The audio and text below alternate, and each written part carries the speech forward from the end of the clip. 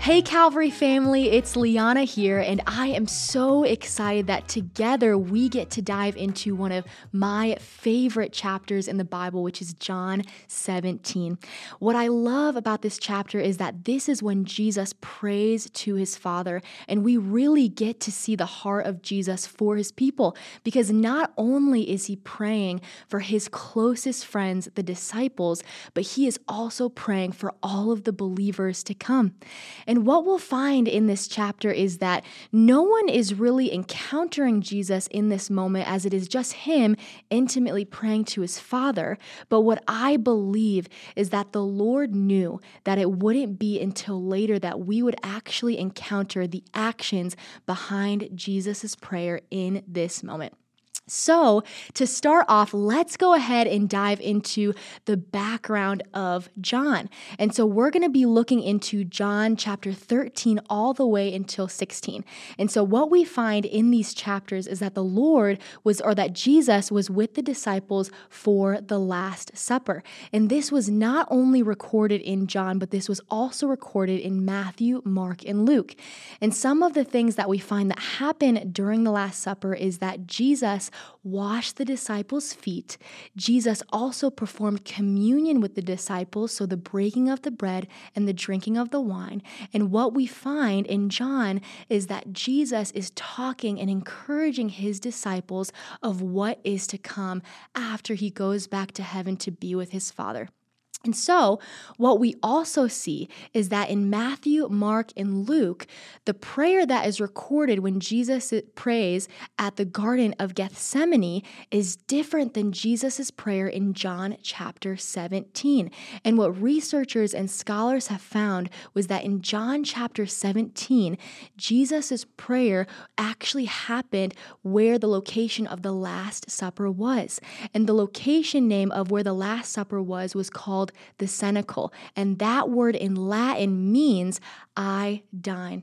And something else about the name of this location is that it was also considered the upper room.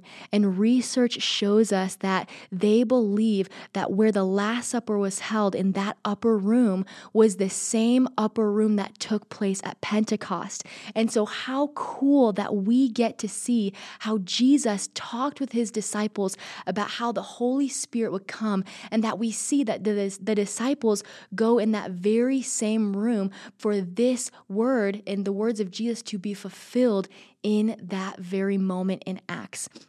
And so now that we know a little bit of the background of John, let's go ahead and dive into the scripture that we're going to be focusing on today. So we're going to be looking at John chapter 17, verses 15 through 19.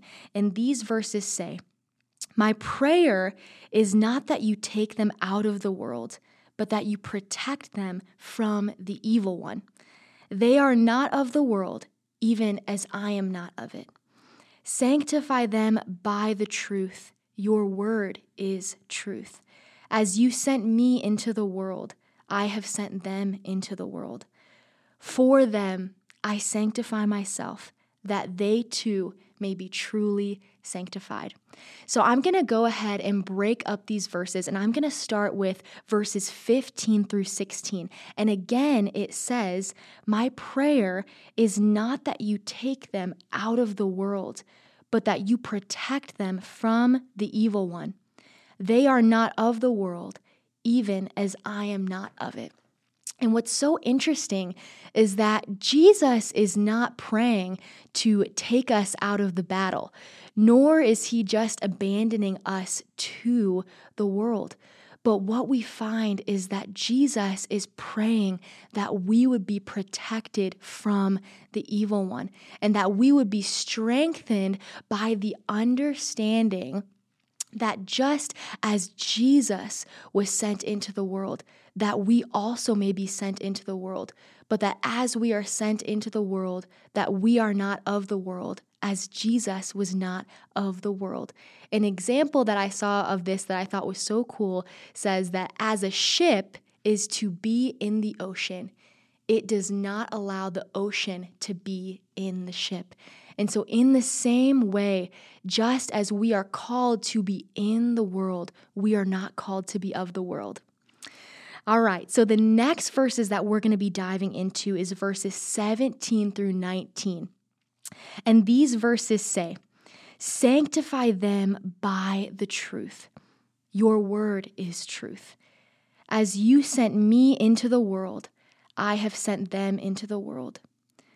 For them I sanctify myself, that they too may be truly sanctified."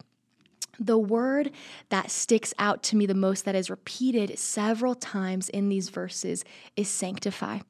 And sanctify means to be set apart for God's special use and purpose. And as followers of Jesus, it is so important that we understand that we are set apart for a special purpose to proclaim the good news and fight for the truth and the word of God in a world that is going to fight against the truth and that is going to tell us something different. And one of my favorite parts about these verses is the last part, which says, "For them I sanctify myself, that they too may be truly sanctified." And what I love about this last part is that we get to see a true picture of Jesus's heart for his people, that his journey from the womb to the tomb was for you and I, and that because Jesus was set apart, that we too are now set apart, and that Jesus bore our sins and died on the cross so that we may live in freedom and die to our sins. And what is so important about understanding this is that if it were not for Jesus coming to be sanctified himself first, then we would not be truly sanctified. So, Calvary family, the reason that this chapter is one of my favorites is because when I was first growing in my relationship with Christ, it was these very verses that I would actually read and pray over myself. And so, my challenge for you today is that you can read and pray these same verses over yourself. And it can look a little bit like this. Father, thank you for protecting me from the evil one. Thank you, God, that I am not of the world as your Son was not of the world. Sanctify me by your truth, for your word is truth. As you sent your Son into the world, send me into the world. Thank you that you sent your Son to be sanctified so that I may truly be sanctified. Calvary family, you are called for a special purpose, and you are set apart to be witnesses of everything that the Lord has done in your life. And so my challenge to you is that you boldly and confidently walk in your calling.